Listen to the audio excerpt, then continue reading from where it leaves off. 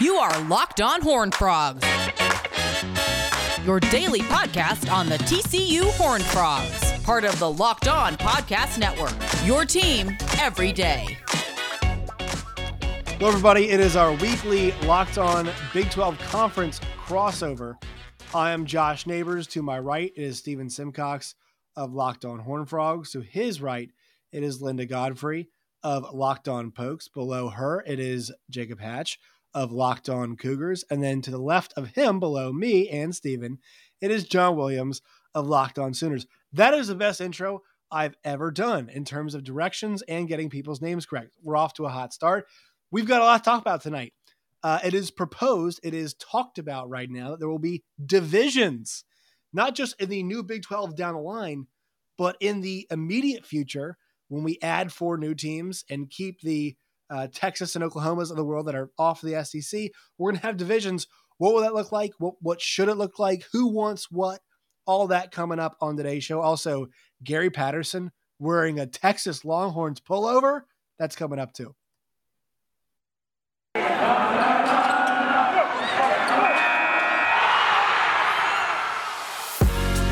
You are Locked On Big 12. Your daily podcast on the Big 12 Conference, part of the Locked On Podcast Network, your team every day. All right, once again, I am Josh Neighbors of Locked On Big 12. That is Steven Simcox of Locked On Horned Frogs. That is Linda Godfrey of Locked On Pokes. That is Jake Hatch of Locked On Cougars. That is also John Williams of Locked On Sooners. We are here today to talk about not just the Big 12 Conference, but the future of the Big 12 Conference and what it might look like. So CBS Sports had an article today. I believe Dennis Dodd was the author of said article, that the Big 12 Conference right now is exploring the divisions. And so how they're going to split things up. I believe the rule, you guys can correct me if I was wrong, the NCAA mandates that conferences above 12 teams must have divisions. Well, the Big 12 Conference is facing a situation where they're going to at least have 12 teams in the long-term future, but they're probably going to have 14 for at least 2 to 3 years, because it seems like at this point in time that Oklahoma and Texas are not going to go to the Southeastern Conference until the grant of rights contract ends for the Big 12 Conference with Fox/ESPN. So I'll go to you first, Steven. When you heard this news today, I mean, there's a lot of work to be done, right? I mean, there is a multiple division of conference that's going to happen here. Do you divide the conference up and do you split OU and Texas and then subtract them and keep things the same? Do you just do different? What do you do here as you break things up? And also just your general reactions to hearing this news. Yeah, a lot of moving parts. I mean, the OU and Texas angle is interesting. I didn't really factor in the idea of we need to keep them separated. One, because you don't potentially want those, 2 teams messing things up in the future when you eventually have them move out of the conference. But geographically, it'll be kind of weird because obviously they're so close together and that's such a great rivalry for the conference itself.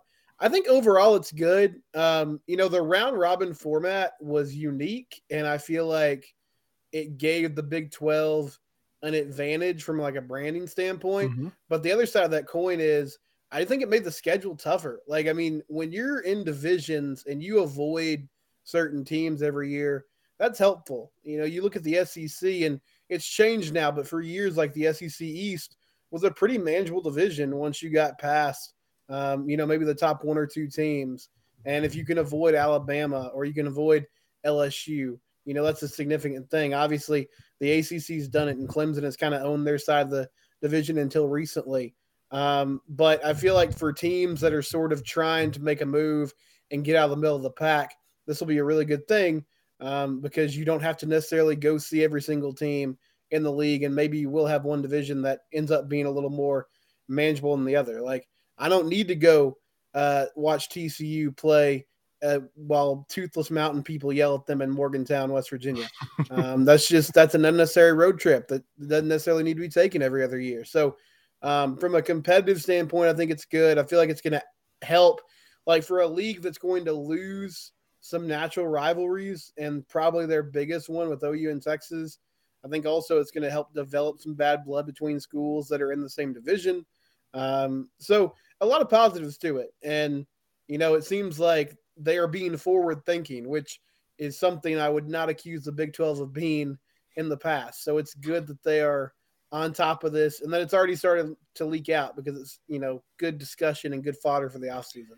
So, John, I want to go to you next because when I saw this news, I thought immediately that UCF could host Oklahoma in not just a conference game, but a division game. The team that went, 13-0 and won a fictional national championship and has just been banging the drum for, just kind of, great for Cincinnati, but like UCF was Cincinnati before, Cincinnati was Cincinnati. Yeah. So that team could host a perennial power in Oklahoma at what I call the bounce house, bounce castle, whatever ridiculous name they have, the launch pad. I forgot what the name is they have for, but that's a realistic scenario. And it just makes me smile. Like that's when I told you guys about my 12-team playoff idea where I had 7 automatic bids, like that was the idea, right? That the idea is a team like OU travels to a place like UCF and plays a team like that. And that could be a divisional football game in like 2 years. I mean, how awesome is that? Yeah, I think it's a lot of fun. I talked about it in the group chat that, even if Oklahoma and Texas only get to be a part of a 14-team Big 12, I think it is going to be fun. I've felt for a long time that they should have expanded when they had realignment, 10 years ago, but they didn't. And now Oklahoma and Texas aren't going to get the benefit of the future realignment, because I think it'd also be great to go up to Cincinnati and play in that, that hotbed of football that's been so historically prominent for 100 years now. And I thought that would have been great too, just down the road from the College Football Hall of Fame, Pop Warner's home state, like all these great things that could have happened with Oklahoma going to Cincinnati, going up to Utah. I mean, I think Sooners fans would have loved to make that trip. I mean, I know I want to go to Utah, but just so many awesome opportunities for just new rivalries in the Big 12. I love the idea that they're, like you said, they're being forward thinking and trying to figure out the best way to integrate the new teams with the outgoing teams, at least for a couple of years, and try to have a smooth transition, as smooth as possible. I mean, there's always going to be, that transition period that takes place, but if you think ahead of time, you can make it a little bit smoother. I like, going to Orlando for a college football game. Oklahoma that's kind of fun. Oklahoma fans will be glad to make that trip. Yeah, you can go to Disney, you hit Disney up, maybe hit up Universal Studios. I love Orlando, except for like the heat. Hopefully you don't have to go there in September, but yeah, cool place. I think there's just a lot of really neat things that could happen with this kind of initial expansion before the realignment happens. I am thinking if Texas had played a game this year in Orlando, it would have been like, I mean, they drowned in a few fourth quarters this year. They would have like drowned. That would, like, you would have seen, I mean, their entire defensive line cramping at one time, I feel like, if they played that game. Jake, I'll go to you next on this. So the idea of, do you want to make these divisions probably concrete, as in like once Oklahoma and Texas leave, you don't want them to change, especially if you're a BYU fan, right? Because once you're glad to be there, but you kind of want to build a bit of consistency once you get there, right? Well, and the way that Dennis Dodd kind of laid out, he had a North and South division, the way he kind of laid things out. And I've always been a thought that going to West Virginia and UCF are going to be very extensive travel things for BYU, going clear across the country. So if you put them in that proposed South division where you might go there once every 2 or 3 years versus maybe every year or every other year, it's probably better for all parties' interest, in my opinion. I'm all about, if you have that North division, including Cincinnati, the Kansas schools, Oklahoma, and Iowa State, I'm all for that. That's relatively decent travel for BYU. It kind of keeps a north-south dividing line between these two, and I think it actually keeps the divisions relatively balanced, all things considered. Yeah, the one catch with that one is, what's the split with, because there's so the big hold up here is there's going to be 5 Texas schools. Yep, and that's the thing. You make that South Division very Texas-centric, and that is going to cause some people some consternation.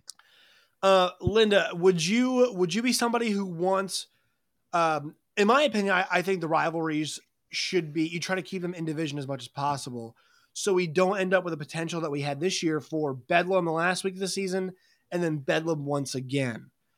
What's your thought on that? Would you want to keep rivalries in the same division, or would you be fine with spreading them out and having that potential for Bedlam 1 and 2 back to back? I would be okay with having Bedlam back to back. What I don't want is Texas and OU in opposite divisions, and then those two schools go to the Big 12 championship for the next several years before they leave. That does nothing for the Big 12 as a whole. So I think, and I get the concrete and like wanting to start a routine with the divisions and how putting them each in their own and then just pulling them. I understand that, but I just don't think it would benefit the Big 12 to put them on opposite sides of the spectrum, and then they meet every year in the Big 12 championship before they leave. Now, at the beginning of the season, I didn't think that OU and Texas were going to be in the Big 12 to the end of this contract. I thought that they were both going to get out as quick as they could, but with as abysmal as Texas played and OU's coaching fiasco, that's clearly not what they prefer transition, Linda. That's the term. Oh, sorry. Sorry. Fans prefer. I wouldn't want to, make any Sooner fans mad. So. Hey, Brent Venables ain't scared. He is not. He is not scared. But here's what I would say. I think all things considered, this is the best thing for them, because we saw it last year. Arkansas is a decent team. Texas got throttled by them, and Oklahoma, while we all kind of came to consensus they're going to be good long term, Brent needs some time to build. And I've thought about it, like Oklahoma should be the favorite next year in the Big 12 conference, just because of, what the hell are we doing with everybody else? Like this, it's going to be a step back for a lot of teams next year. A lot of transition hit coming for next year, but I think it's good for both parties involved. I want to show a couple proposals here for how we break this thing up. So here is one that I have, and we're going to use, so this is Big 12 divisions, BS before split, because the split is BS, and I also feel like it's a great term to use. So BS, and then we'll call it AS after split. I don't have any AS graphics, but this is just before split. So BYU, Kansas, Iowa State, Cincinnati, West Virginia, UCF. Now, to Jake's point, travel in there is a bit difficult for BYU, but this is kind of like the north. This was about as north as you could split it. Now, you had to include one southern team kind of, but because of the number of Texas teams, and I didn't want to pry a rivalry apart, right? You want to keep all Texas and all those people together. So then you shift now to the south: Oklahoma, Oklahoma State, TCU, Texas, Baylor, Texas Tech, Baylor, Texas, Houston. You put all those teams together. So basically, it is Texas and it's Oklahoma. Those two states are just tied together right there. Also, we had a model, and this one is from Shahan Jayaraja. He put this one out. So north would be Oklahoma, Oklahoma State, Kansas, Kansas State, Iowa State, West Virginia, Cincinnati. Your south, Texas, Houston, Baylor, TCU, Texas Tech, UCF, and BYU. The big differentiation there is, I'm going to pull this back up, is that you would, as opposed to just attaching another state, Oklahoma, to the Texas teams, you split it halfway and you go BYU to one side, UCF to the other. Now, that still is a long trip for BYU, Jake, but it's a bunch of shorter trips in the interim with the Texas schools. So I think that kind of works out a bit better. Well, I actually think BYU actually would be okay with UCF being part of it, just because I think that they have designs of actually opening up some recruiting ground in the Midwest. And if you can get out into Florida, we all know that there's athletes out there. I know it's a long trip to get a guy from Florida to go to Utah, but the University of Utah has proven they can do it. Some of their best players in recent memory from the University of Utah are Florida natives. So I think BYU, if they could work it and they're okay with the travel, I think they'd be all for it. Steven, do you think the sneaky part of all this is kind of what Jake said? Does everybody want to play UCF because of where they're located? And to kind of make this clear, like what this looks like is, hey, you're trying to recruit a kid from Florida. Hey, we're playing where you are, right? It's just great that you know we're somewhere near where you live. We're coming to you, and also while you're in college, we're probably going to come near you as well. will probably play near you too. So, Stephen, what do you think about the idea of, do you think that's something there that everybody kind of wants to play UCF as much as they can? Oh, yeah. I mean, there's something to that. Florida is a talent-rich state, and if you can get in front of some of those kids with the proposal or with the pitch of, hey, we'll be there every other year, and your family can come out. It's going to be good for you and your friends. You can play. You can it's not a long trip to get to that game. That's what people always talk about with Texas too. Everybody's trying to get in the state. Everybody's trying to recruit. So I definitely see that being, part of it. But I think both of these work. It is tricky though with what you do with Oklahoma and Oklahoma State, because I really like how you set things up, Josh. But you do have the factor of, just the South teams would love it. I mean, you're just traveling between OU and Texas. Right. That would be, that would be huge for the schools in the state of Texas as far as recruiting and, hitting up the high schools there and saying, hey, your furthest road trip during the regular season is going to be to Stillwater and Norman.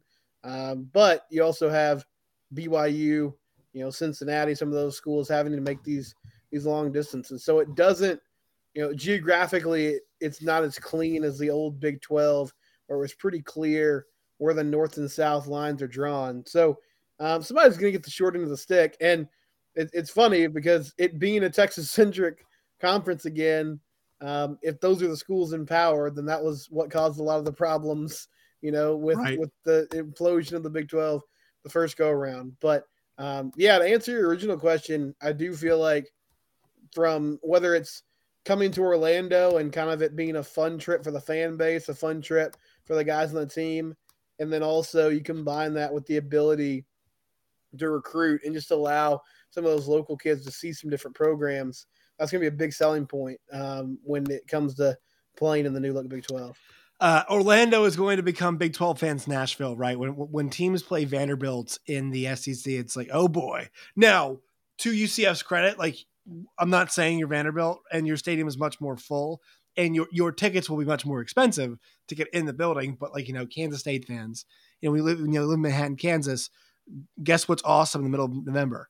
A good old trip down to Orlando, Florida. That's what's great.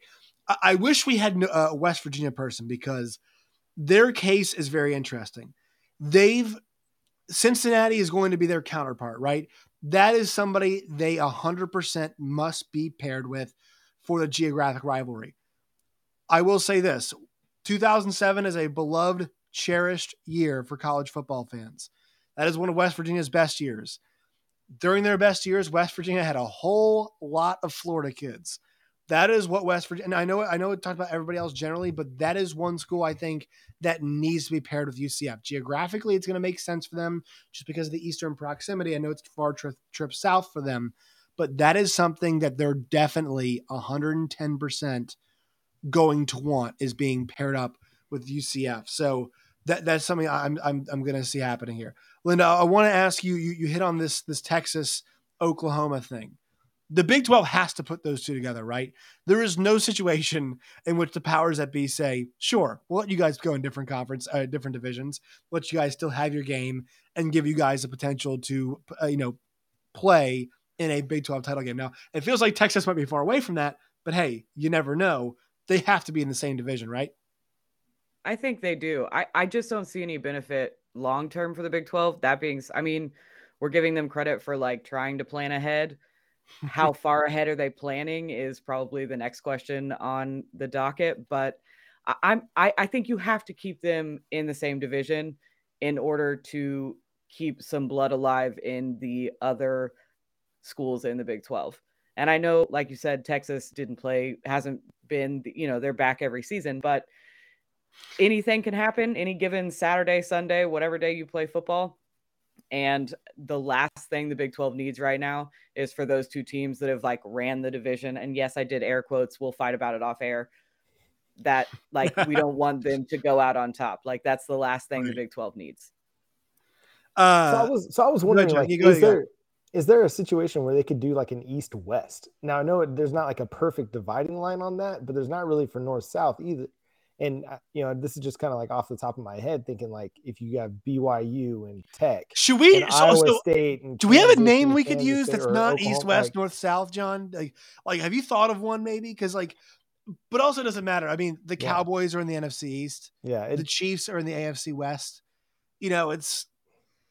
It's all a little bit relative. All the terms are loose. It's semantics. It's just semantics. Didn't the Falcons play in the NFC West at one point in time? They Am did. I dreaming of that? Like now, I will say I'm a Niners fan, and I do remember those Falcons NFC West battles. So the problem is, because I remember the Big Ten got ridiculed. Leaders and Legends was. I was gonna say Leaders and Legends is available. Let's just go with that one. Let's just double down on that one because they ended up having to change that, right? Yeah. So that is, but here's the thing: like, look, Missouri plays in the SEC, and my alma mater plays in the SEC East. They play South Carolina. The only thing those two schools have in common, they both are in a place called Columbia. Nothing else in common. So is the title just semantics, do you think, John? Or can we find some creative ways where like this, the fun six and the more fun six? I don't know. Yeah. You could have the original six and of course there's more than original six, but actually, no, there's the original six, and then you have West Virginia and TCU. And then you have the next four, and that's your new six. Like, I mean, hockey fans would love that. Can we divide by mascot? Do we have like can't put two Cougars together. But yeah, I think it's all semantics a little bit, but I think like having Utah and Texas Tech play regularly, I think that'd be kind of cool because I mean, BYU, you mean? BYU? Or, yeah, BYU. Sorry, Jake. BYU and Texas Tech play regularly. BYU, Iowa State play regularly. There's something cool to having those, somewhat geographical rivalries. Yeah. And I think, having Cincinnati, West Virginia, UCF playing on a regular basis makes sense. Baylor, Houston playing on a regular basis makes a lot of sense. Trying to keep them as geographical as possible because it just makes it easier for fans to take road trips. Not everybody's going to try to fly. People are going to want to drive to games. And if you just have just a few hours to go, or you can, drive late on a Friday night to get there on, and then get up early for that big noon kickoff at 11 o'clock, then you'll be in good shape. So yeah, I like the idea of geographics playing a part in it. I know it's not going to be perfect because just the way it's spread out. I mean, it's like Conference USA all of a sudden. But yeah, keeping as much of that alive as possible. I mean, UCF and Houston, I mean, they're 5 states away, but two major hubs, Houston and UCF can get to each other pretty easily. It's not that big of a deal traveling between those two. Well, they've already done it before too, right? Right, exactly. In conference. I would say I heard you say CUSA, and I'm sure Bob Bowlesby cringed. He would cringe if he heard you be like, "Oh no, sorry, comparing Bob. us to CUSA." Not great. I think the interesting part is there any chance anybody in Texas gets split at all? And go ahead, John, if you have any thought on this. No, I don't know, but I think it'd be a good idea because then it gives more Big 12 schools like regular games in Texas as opposed to just keeping it all in state. And I think that's going to be something that comes which is fair. And I think that's fair to have more teams play in Texas. Yeah. And I think it'll be something that comes up in those president meetings and AD meetings amongst the Big 12 schools that are remaining. Like they will, like all those schools will want to play regularly in Texas every single year, at least. And I mean, they will with the scheduling, the way it all works out. If it's a non-divisional opponent, you'll still probably have at least 1 or 2 games in Texas because there's so many schools. But I mean, creating some kind of rivalry that hypes that game up a little bit makes a little bit of sense. And I think it'd be cool for them to create some kind of neutral site game, whether it's, TCU and Texas Tech or Houston and Texas Tech or Baylor and Texas Tech, something like that, like where they play in Dallas, Fort Worth. It's not going to be, the Cotton Bowl, Red River, but it can still be something that gets a lot of hype and gets people excited. So. Yeah. Oh, go ahead, Stephen. Yeah. Cause you're the resident Texan here. Well, I was just going to say, I think you could send Houston with like Cincinnati and UCF and BYU, and it would make sense. I'm just not sure Holgo's going to go for it. And he's not the type of dude that would be like super chill about it if they, if he felt like they screwed him over. Neither would Mr. Fertitta either, who is one of the No. powder holders that we know. Because here's the thing, Stephen, they want their shot at the Texas schools. That's really what they want here. Yes, they want to say we're one of the big boys here in the state. Well, and nobody in the state will say it, but I mean, a big reason they finally relented because they were desperate. But a big reason as to why they didn't want to let them in is because, like, that is a urban, talent-rich area. Like Houston, the fourth largest city in America. Yeah, everybody goes to Houston to get athletes, and like Tom Herman kind of dabbled with it a little bit. He got Ed Oliver to stick around and stay home, and you'd see the occasional guy from that area that would stick around. But for the most part, those guys would go to LSU or they'd stay in the state and go elsewhere to a Power 5 school. So it's a big draw. And I mean, obviously, like, Holgorsen knows how to coach. Like, there's potential there at Houston. You've seen it with basketball and how they've turned it around there as well. So it's it's a dangerous. I think sleeping giant is like an overused term. I feel like anytime there's a job open in college athletics, we're like, oh, this school's a sleeping giant. But Houston does have some potential to really capitalize on their location. Yeah, because basketball has done it in a different way. I mean, Kelvin Sampson's done a really good job there. Say what you want about him. He's done a really good job there. Football, you're right. And like this, especially with Texas staying in the conference, OU doesn't really matter as much to them. But if they can get a win against Texas in the next couple of years, and things maybe don't go well for Texas, and they get a win against them. And I mean, they're going to be trying to making as many statements as possible over the course of the next couple of years. Because you're right.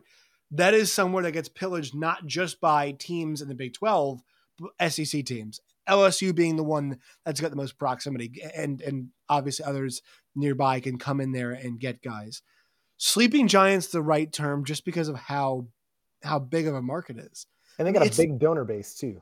A huge donor base. And also, I mean, think about once again, the guy who calls the shots, last name is Fertitta, and we are very familiar with everybody's very familiar with that last name. They run a whole bunch of shit in this country. So, and look, Dana just had a season where I didn't think that team was particularly great. They won 12 games. So, gets you thinking, like, what could they rattle off? Anyway, the big point here is this is a fascinating conversation from so many angles. I mean, we just filled 27 minutes, no breaks, which our boss David Locke wouldn't love, so I'll get to that in a second. But 27 minutes about all the different possibilities, and we barely scratched the surface. We haven't even talked about what it looks like when OU and Texas leave. So let's touch on that here in 1 second. Also, we'll touch on GP, Gary Patterson, wearing a Texas Longhorns hoodie, pullover. But first, quick word from our sponsors here. Today's show is brought to you by Built Bar. You guys can go to Built.com today. It's Built.com. Check out the collection of Built Bars. It is New Year's. And so if you all are making New Year's resolutions, Built Bar is a great place to go. Replace that candy bar, the delicious Built Bar. John's got it. I was going to say, John, do you have it? John has it. What flavor? Peanut butter brownie? Is that what it is? That's the caramel macchiato. Oh, my goodness. How is it good? I haven't had it. It's fantastic. Yeah, I love it. You guys, replace, the Snickers bar or the caramel macchiato. You can have it after workout. You can have it before workout. You don't have to feel guilty about it at all. Plenty of new flavors, always releasing more flavors all the time. Go check it out. Built.com today. It's Built.com. Promo code LOCKED15. All right. So John, I'm going to exclude you here for one quick second, just very fast. Stephen, when Oklahoma and Texas leave, do you want to see the change? And the conferences, the divisions, mix up at all? Or do you just want to have divisions that, hey, look, we'll suffer OU and Texas being on opposite sides, we'll grit our teeth and bear it, so we don't have to shuffle once they leave?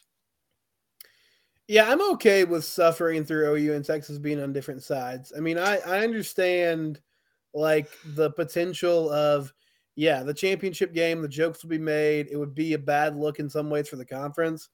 But, Texas would actually get to the game, which is something they haven't done, a lot consistently recently. So I don't really trust them to do that. And I think establishing an identity, like, these are the divisions, these are the games you're going to see year in and year out, makes more sense for when those schools leave. So and to me, that's not a huge hindrance, like having them on either side of the bracket. Now, if Sark gets it rolling and all of a sudden they go to 2 or 3 straight Big 12 title games, and yeah, you got some egg on your face. But I think it's going to be okay. I feel like the trade-off of, getting some natural rivalries going will be good for the conference. Jay, do you think there's a scenario where they could do the thing where they prevent OU and Texas from making the title game? So put them together in a division. And then once they both leave, slide one over, kind of just a little Tetris, if you will, to make some sliding happen to where, look, not too many teams are affected, but a couple are. I think they could. If they're going to do something like that, they've got to make that known when they do this 14-team deal. You say, hey, we're going to 14. This is what's going to be until Texas and Oklahoma leave. Once that happens, X, Y, and Z is going to happen after that. I'm a proponent of putting them in opposite divisions, just that way when they slide out, and then you just continue on with what you got. But I could understand them deciding, you know what, we're going to prevent one or the other from making it, so we'll put them both in the same division. Linda, are you team Tetris or are you team F them? Put them in the same division. I'm all for. We'll just move around afterwards. Listen, I know I'm petty. I know it's going to be complicated, but I have, as an Oklahoma State fan, had mud on my face more times than I care to admit. I'm over it. I just want to get out and stop with the OU and Texas ruling the Big 12 thing. And I know that Texas hasn't been playing well. I get it. But the fear is enough to have me on edge. And twin yours, so yeah, it's true. Our guy, Steven's favorite player. Number one fan. That's right, baby. I'll defend him to the death. While you guys were slandering 18-year-old boy on this podcast, I was stepping in because I like to protect the kids. Guilty. I'm sorry. I love it.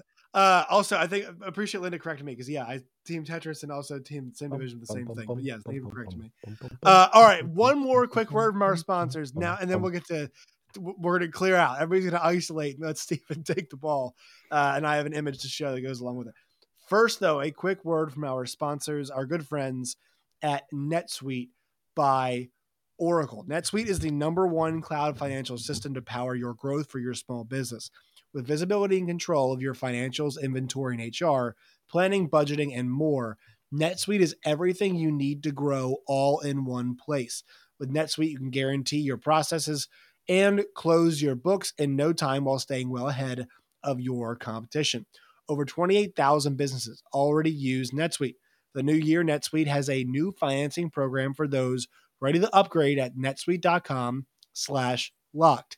That is netsuite.com/locked for this special one-of-a-kind financing offer on the #1 financial system for growing businesses. That is netsuite.com/locked. All right, Steven. So the way it's been described to a lot of us is that it is a done deal. And the thing that is a done deal, it's just a matter of time. This right here is a done deal. For those of you who don't know, that is one Gary Patterson, former Texas Christian University football coach, with one Chris Del Conte, University of Texas athletic director. You'll notice Mr. Patterson, who is prominently featured here, is wearing a Texas Longhorns pullover during tonight's Texas-Kansas State basketball game. Steven, the floor is yours. Well, first of all, let me say, as we're recording this, Kansas State took down Texas 66-65. Wait, they did? Yeah. I had no clue that happened. Yeah, Marquise Newell with the layup. So Gary Patterson had a game where his team lost a winnable game. Shocker there. Secondly, he got let go. It is his right to do what he wants, and it is my right to be angry about it. So if you want to go down there and get a nice check and be an analyst and work 20 hours a week and play your bad country music on, 6th Street for all the local people in Austin, that's fine, sir. You go ahead and do it. I will say that I have been a defender in the past. We've sort of been a punchline here at TCU for erecting a statue of a man that is still very much alive and kicking. And I really thought that wouldn't be much of a problem even after he was fired. But now it kind of looks like we just have a shrine to our ex. So that's not great. And I think maybe we should put a tarp over that for the time being and just unveil it a little later. But I'm very happy for him. He's reunited with Chris Del Conte, and if they want to underperform and not live up to expectations there, then that's good. Get your money, man. Do your thing. You did a lot for the university. But, I hope that Sonny Dykes puts 55 points on you like he did when he was at SMU. He did that to TCU. Did you just advocate for unveiling a statue that's already been unveiled? Yeah. I say what we do is we cover it up and we pretend like it's not there. And then, when time passes and things are a little bit cooler, we just unveil it. And it's sort of like, talking to your kids about an old flame that you had. It's like this was a different time in life. And it was, it was a good time. And then we went through a rough patch, but now we're back. In all honesty, like he did amazing things. And he can do what he wants, but like this is who he is. Like this is who he is to a T. This is what's always motivated him. He has always been the petty person that has a grudge and wants to rub it in your face. Right. Yes, but I had to sit through all those press conferences where he was accusing people of hitting Jerry Kill in the head with a helmet. And SMU like running amok and putting their flag on the field and all those conspiracy theories. And I sat through all that. And now, I'm going to have to watch him in the press box. And, these media folks are just going to fawn over him every time. Like anytime Texas has a good game defensively, we're going to get all these shots in Gary in the press. Oh, Gary's a genius. Look at what Gary did for Steve Sarkisian. He brought a new attitude to the 40 acres. They have a chip on their shoulder now because Gary's there and he taught them about how to be a 2-star recruit and develop talent. It's like, grow up. If that's why they're good, that's not why they're going to be good. Have you seen the recruiting class? They should be good. They should be good. John, I'm going to ask you here. Steven, thank you for that, by the way. John, if you're Pete Kwiatkowski, Texas defensive coordinator, for those of you who don't know, and the way it's been described is he's taking the Jerry Kill role, kind of off the side. Jerry Kill became the interim head coach. So if you're Pete Kwiatkowski, how much of he's just an analyst, don't worry, are you thinking about after your defense sucked? And I think Pete Kwiatkowski is a very good defensive coordinator. They're paying him a lot of money. How much of that are you worried about? Oh, you're definitely looking over your shoulder. Like it's just a few bad games with bad performances by your defense before Gary Patterson takes over. And that's not even going to say that Gary Patterson fixes the defense because a lot of it's mentality.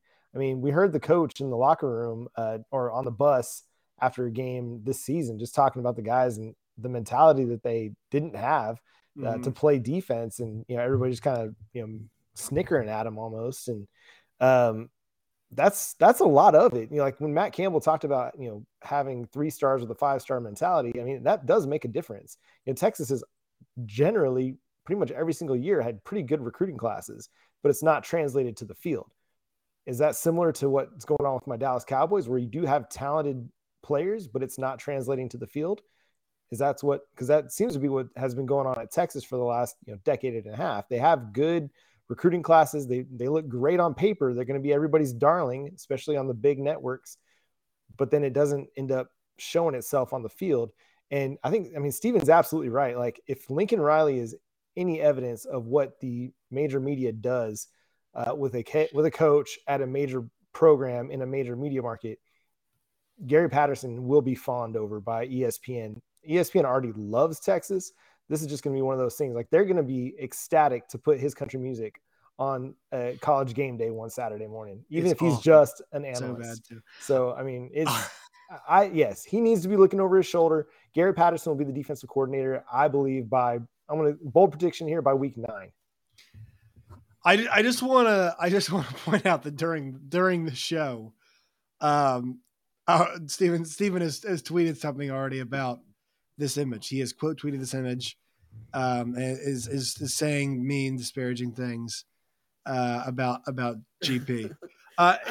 No, all I said was it's okay. Gary Patterson won't see it because Steven's blocked. He blocked me. That's true. He blocked me. Here's the funny thing. I don't know if I ever told you guys to update this story. So here's the funniest part about this. So I was blocked by Gary Patterson, which is fine. Like I get it. And then a friend of mine texted me one day, and we were laughing about it. And he was like, "If you Venmo me $5, I will DM Gary because Gary reads his direct messages. He's like, if you Venmo me $5, I'll DM Gary and I'll be like, hey, please unblock this guy. So I did. I Venmoed him $5. And then my buddy Chris, he DM'd Gary and he was like, hey, I know you're blocking a lot of people the other day. Steven's a great dude. You should unblock him. So then he unblocked me. And then, I tweeted something during the Kansas State game to the effect of okay, it's time he needs to go. And he blocked me again. So he's seen my profile at least 3 times. He's looked at it physically. He blocked me, unblocked me, and then blocked me again. But anyway, all I tweeted was, did he get a honey butter chicken biscuit? Because apparently Chris Beard was giving those away at the game, the Texas students, because he's such a generous man. So what, tonight? Yeah, tonight he was giving out. Well, I'd like to say that it's 0-2 for coaches giving away food tonight at games. I saw Porter Moser very generously give out pizza at the Oklahoma game tonight. So there is that going on as well. Here's the thing, and this kind of hits something else, and I'll ask Jake and Linda can comment on this part of the conversation here. We've barely hit on basketball. We've been discussing stuff right now, so that's why I missed the Kansas State upset over Texas. But football is really becoming 24/7. I mean, this is January 18th, and I'm only going to do a legit month of basketball coverage because football has pushed us as far back. I mean, this is a legitimate conversation about what Gary Patterson is going to do at Texas, Jake, is it not? It is, absolutely, because the whole conversation of, is he an analyst or is he the defensive coordinator in waiting? Is he the coordinator who's behind the scenes pulling the strings? It's always ongoing. The thing about college basketball is it's being completely overshadowed by football, but it is what it is. Linda, if Gary Patterson was 20% less vindictive, would you be like, this guy should be our defensive coordinator? No. Okay, I was pretty anti Gary Patterson from the get-go after Jim Knowles left. I'm still on my Joe Bob Clements train. There was a report that came out that he was going to Ohio State with Jim Knowles, and I was distraught for over a day before he came out and said that those rumors were false. But I just didn't I don't want to give it to somebody that's been in the Big 12. I'm ready to move into somebody new. We do a lot of recycling, and recycling's great. You should recycle, but maybe not coaches. The NFL does it. Yeah. I don't know if that's the argument.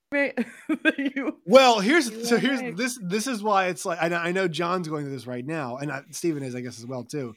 The Dan Quinn thing, where it's Dan and Gary are very similar to me, where it's GP should just be a defensive coordinator for the rest of his career. Because here's the thing, that kid, I don't know how much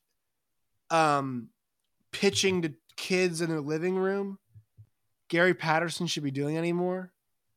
I don't know if that's his vibe. I don't know much.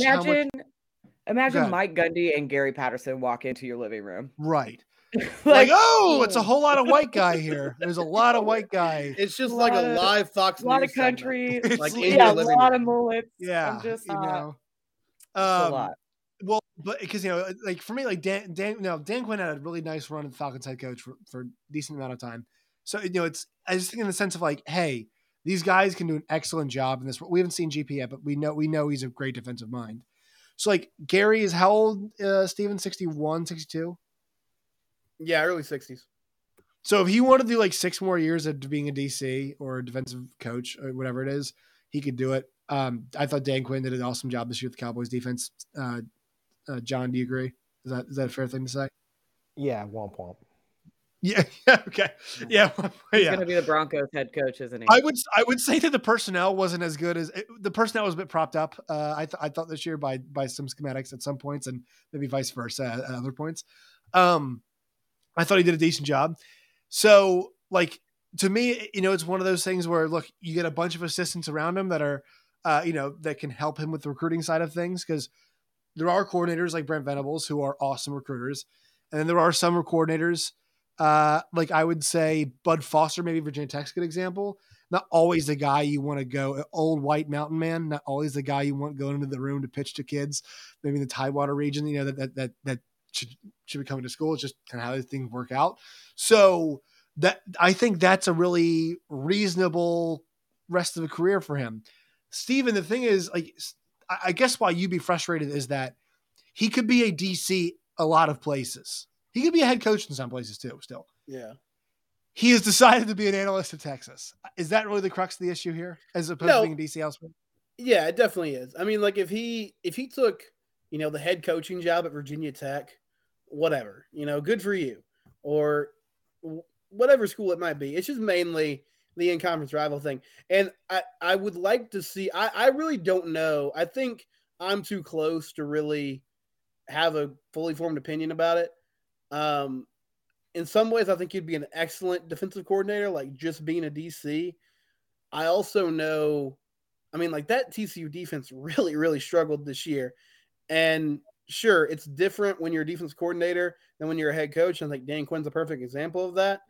But Gary also really seemed to struggle with one, like just getting plays called, with like the speed of offenses and getting his guys lined up properly, because he was so meticulous about wanting everybody in the right place, and he just didn't always have time to get things set up right.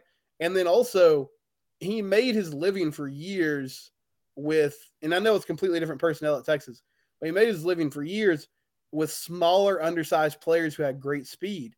And for a long, long time, even early in his Big 12 tenure, that was good because you were still facing a ton of spread offenses.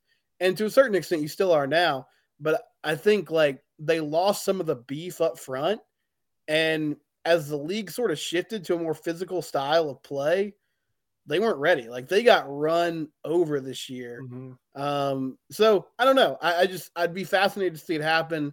And analyst is the perfect thing for him because he can just kind of grind film, pitch ideas. If he's willing to stay sort of in that box, then I think he'll be really good at it. But if he decides to get outside of that, like John was saying, and get super involved with the defensive planning and want more power, then that's going to be a problem, a dynamic problem for that staff. This has been a dynamic conversation. I feel like everybody. It's been a lot of fun. I mean, this is January 18th, friends, and we just went 45 minutes on football. It's been excellent. All right. Does anybody have any closing thoughts on this before I let everybody plug their various outlets? Anybody else make comment on? Because here's the thing, Steven, like we've been doing this for a while now, and the fact that Gary Patterson is still providing us with a very valuable TCU corner segment makes all of us really just very pleased. So I want to say that it's January 18th. And we're still getting at least like 5 to 10 minutes out of you and being furious about GP. So it's good stuff. All right. So I'll let you cool down before you plug your thing. So Jake, where can people find you and your work and all of its variety? All things BYU on Locked On Cougars, wherever you get your podcast. Follow the show on social media, Facebook, Instagram, or Twitter, Locked On Cougars. And if you want my thoughts on all things sports, follow me, Jacob C. Hatch, on Twitter. John. Yeah, John 9 Williams on Twitter, Locked On Sooners there, and Locked On Sooners podcast on the Facebook. Also, subscribe to the show on YouTube, free and available wherever you get your podcasts. Love the Facebook. Linda.